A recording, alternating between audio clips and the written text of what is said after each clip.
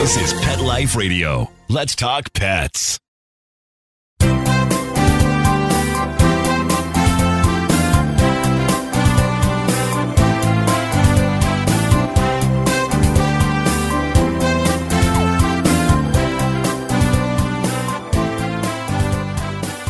And good morning, good afternoon. Welcome. You're here live with Dr. Jeff Werber, your host for the next 30 minutes here on Pet Life Radio's Ask the Vets with Dr. Jeff. We're here for you, here for your pets. We're here to answer questions. We're here to talk. Anything you want to talk about your pets, of course, but maybe not. You can reach me here. Very easy. 877-385-8882. Once again, 877-385-8882. But better yet, you can join us here live on Zoom. You go on to Pet Life Radio's Ask the Vets with Dr. Jeff. So PetLifeRadio.com. Click on shows, Ask the Vets with Dr. Jeff. And when you click on that, you will see a link left to you there. It's right there for you. Click on it and you can join us here live on Zoom. Best for you to have your pet with you because obviously a picture is worth 1,000 words, a video is worth 100,000 words.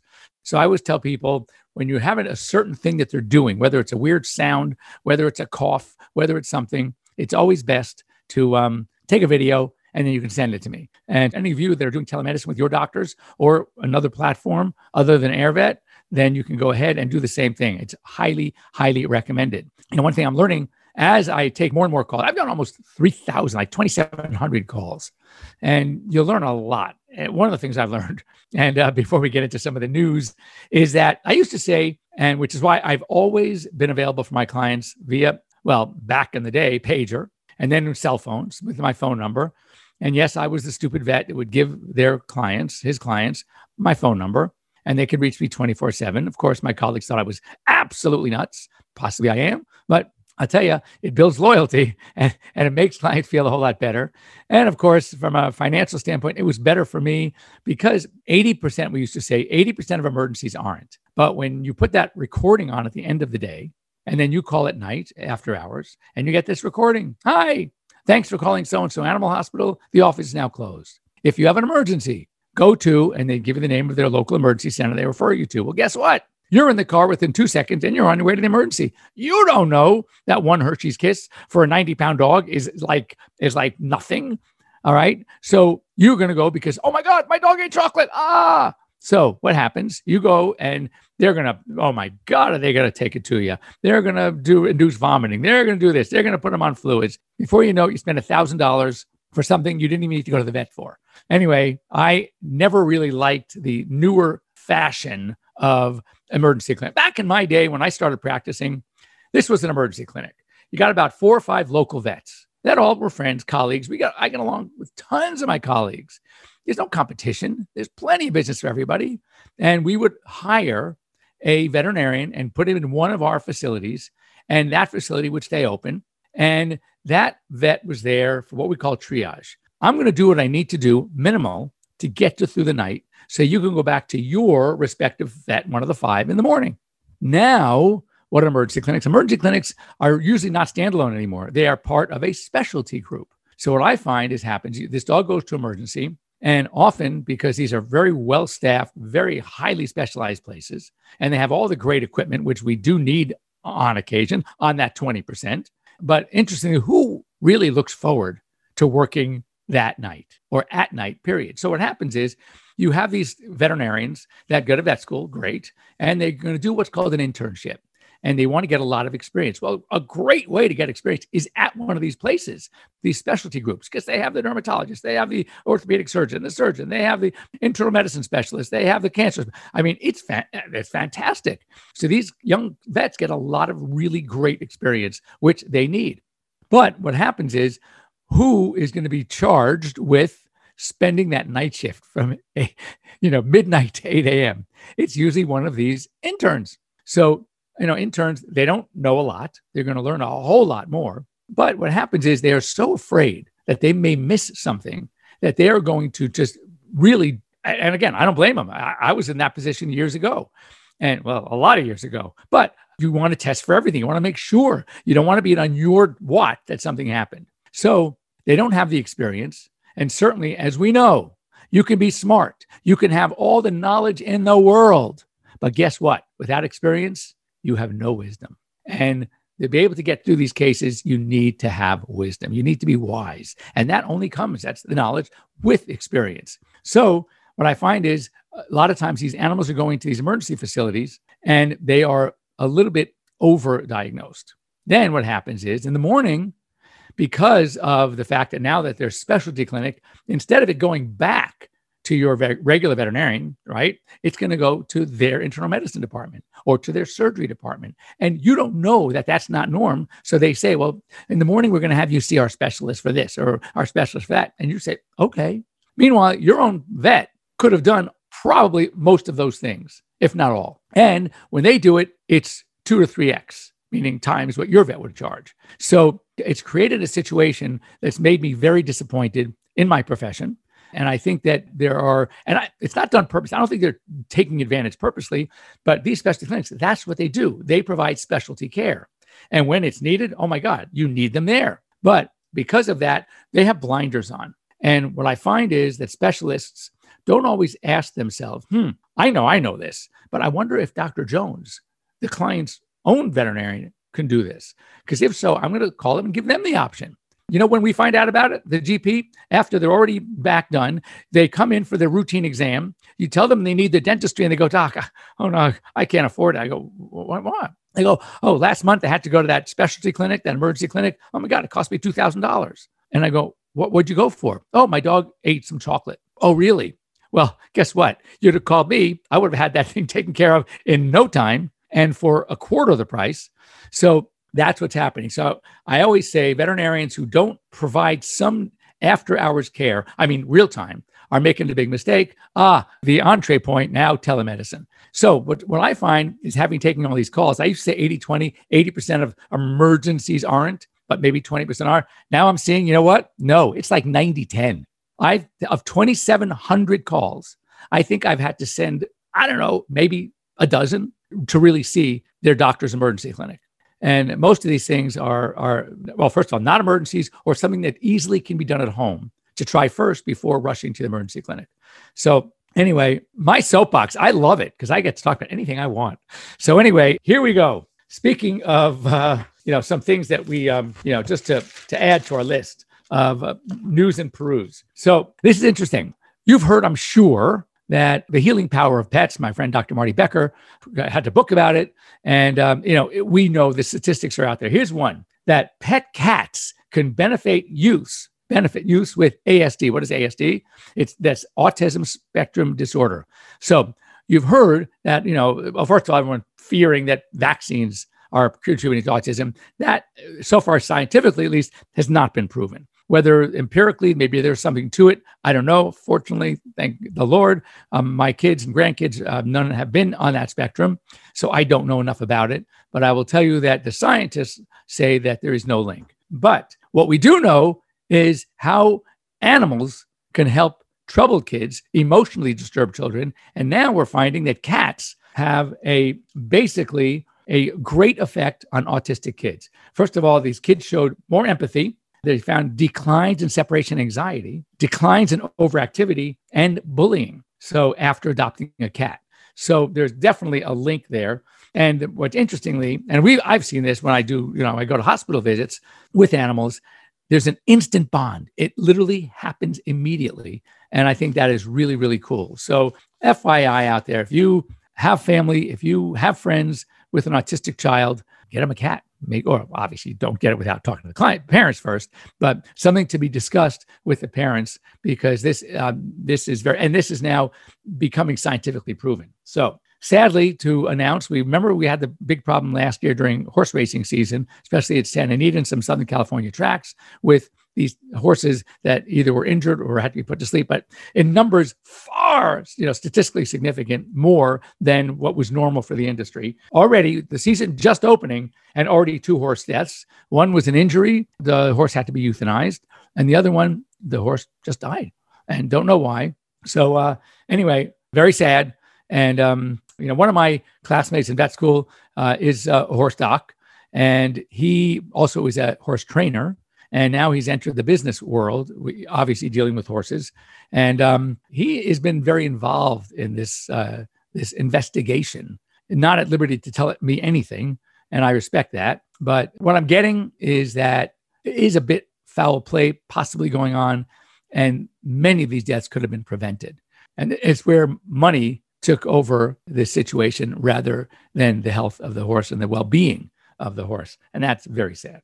Also, advances in diagnostic methods and basically in home care has improved the prognosis of cats with CKD, chronic kidney disease. As we know, well, I know, now you're going to know, and you probably do if you've had cats, that as cats age, kidney failure is probably one of the primary reasons that will ultimately be their demise.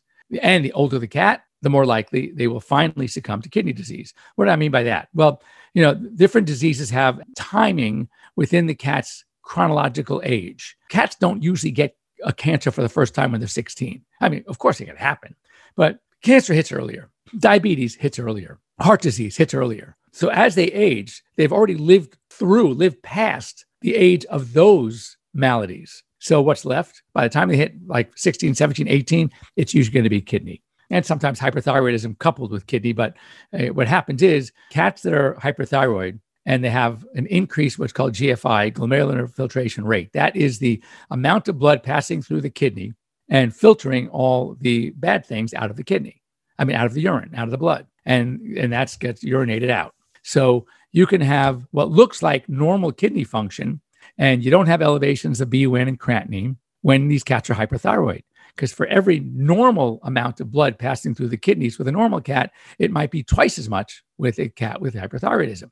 The kidney tissue is still functioning the same, not well, but because it had that extra pass through, it was able to do its job. All of a sudden, you come and you treat the hyperthyroidism. So now these cats are normal thyroid.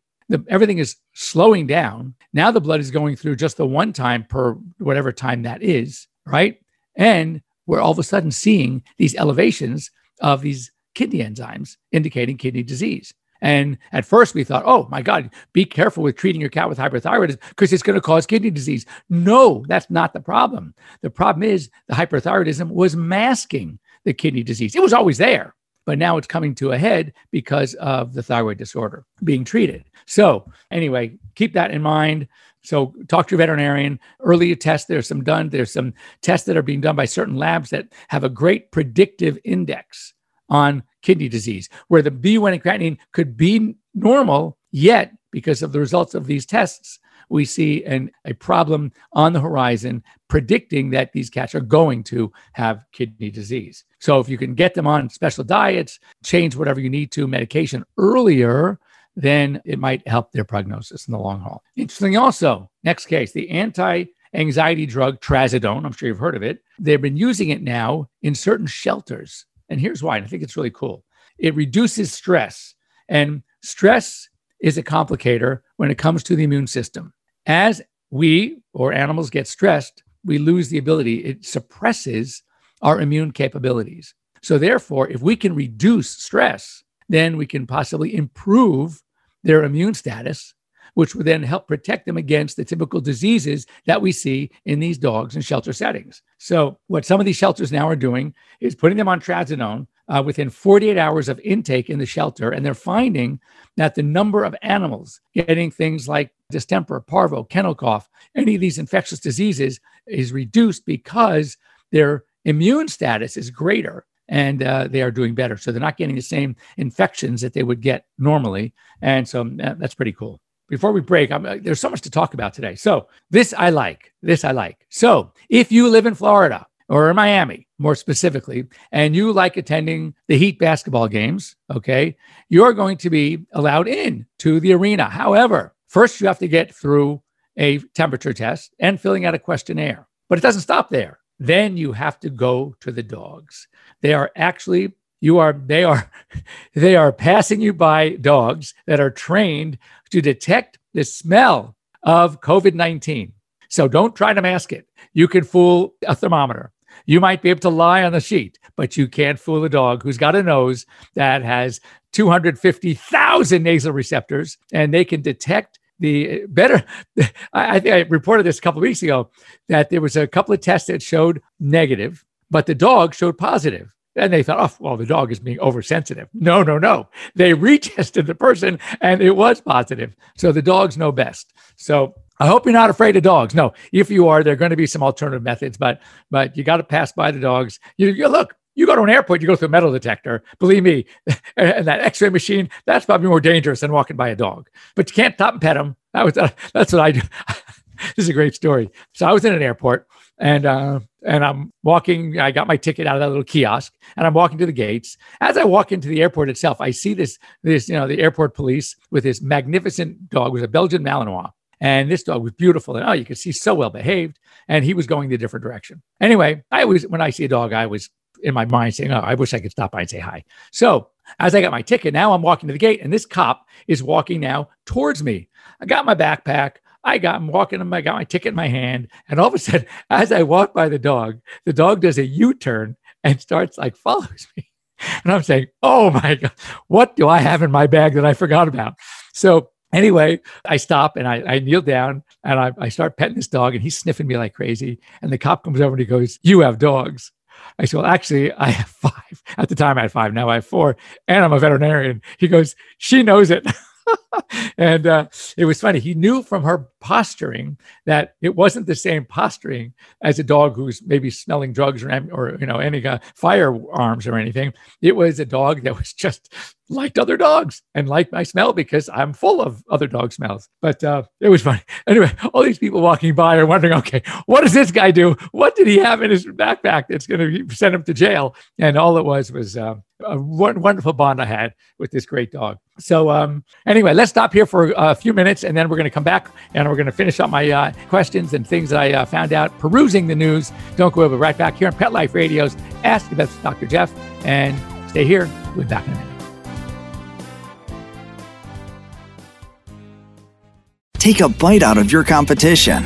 Advertise your business with an ad in Pet Life Radio podcasts and radio shows. There's no other pet-related media that is as large and reaches more pet parents and pet lovers than Pet Life Radio. With over 7 million monthly listeners, Pet Life Radio podcasts are available on all major podcast platforms. And our live radio stream goes out to over 250 million subscribers on iHeartRadio, radio.com, TuneIn, Stitcher, and other streaming apps. For more information on how you can advertise on the #1 pet podcast and radio network, visit PetLifeRadio.com/advertise today.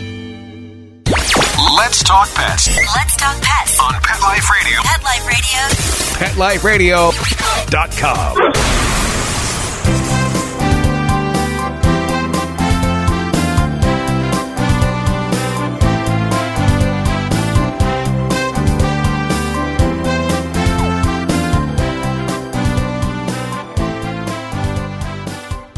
And welcome back. You're here live with Dr. Jeff. And just to finish out some of the news that I thought was interesting to you, hopefully it is. Don't be alarmed if you pull up one day to your vet hospital and there's a long line of people out there without their pets. What's going on, you might ask? Well, Colorado started this. It's going to happen here in California. It's probably going to happen in many other parts of the country. Veterinarians are now going to be, in some states, allowed to give COVID-19 vaccines. The dentists and chiropractors as well, all medical professionals. And because there's going to be such a backlog of people trying to get the vaccine. Once the vaccines are ready, they are going to enlist veterinarians' help as well to administer the vaccines. Of course, it's going to happen at obviously facilities and not going to be at the vet hospital. But my sister comes in and she's so afraid of needles. She's looking to her side and she's not wanting to see what I'm doing. And she says to me, Jeffrey, she goes, just tell me when you're done. Tell me you're done. I go, Jill, I'm done already. She didn't even feel the needle go in. So you're going to feel the pinch just for a second. It just, it might hurt just for a second. The sting will go.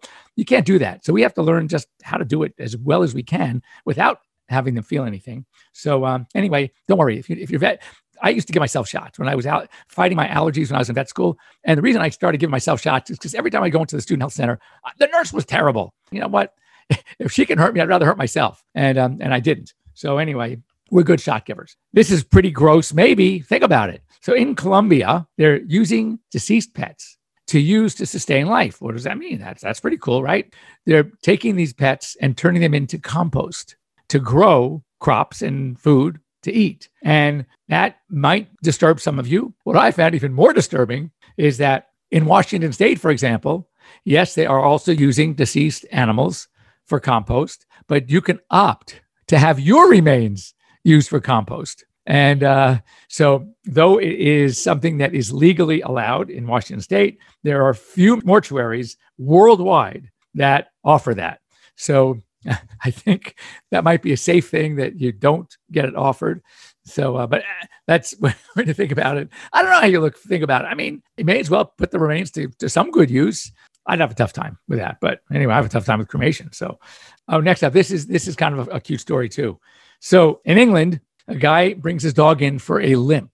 And this dog literally, he's got video. The dog is holding up its leg, limping. But what you also see in the video is the owner broke his ankle and is hobbling on crutches with that leg hiked up. And he sees his dog doing it almost exactly the same time he got back from getting his cast on. So he said, okay, my dog must have hurt himself. Takes him to the vet. The vet does basic stuff.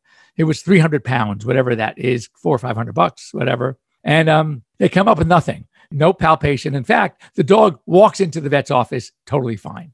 So when one day the wife the husband's at work, the wife takes the dog down to the park outside, and the dog shows on video running, chasing the ball. I mean, literally having the time of his life. And what they really feel is that the dog was mimicking the owner, who was sitting there hobbling with a leg up.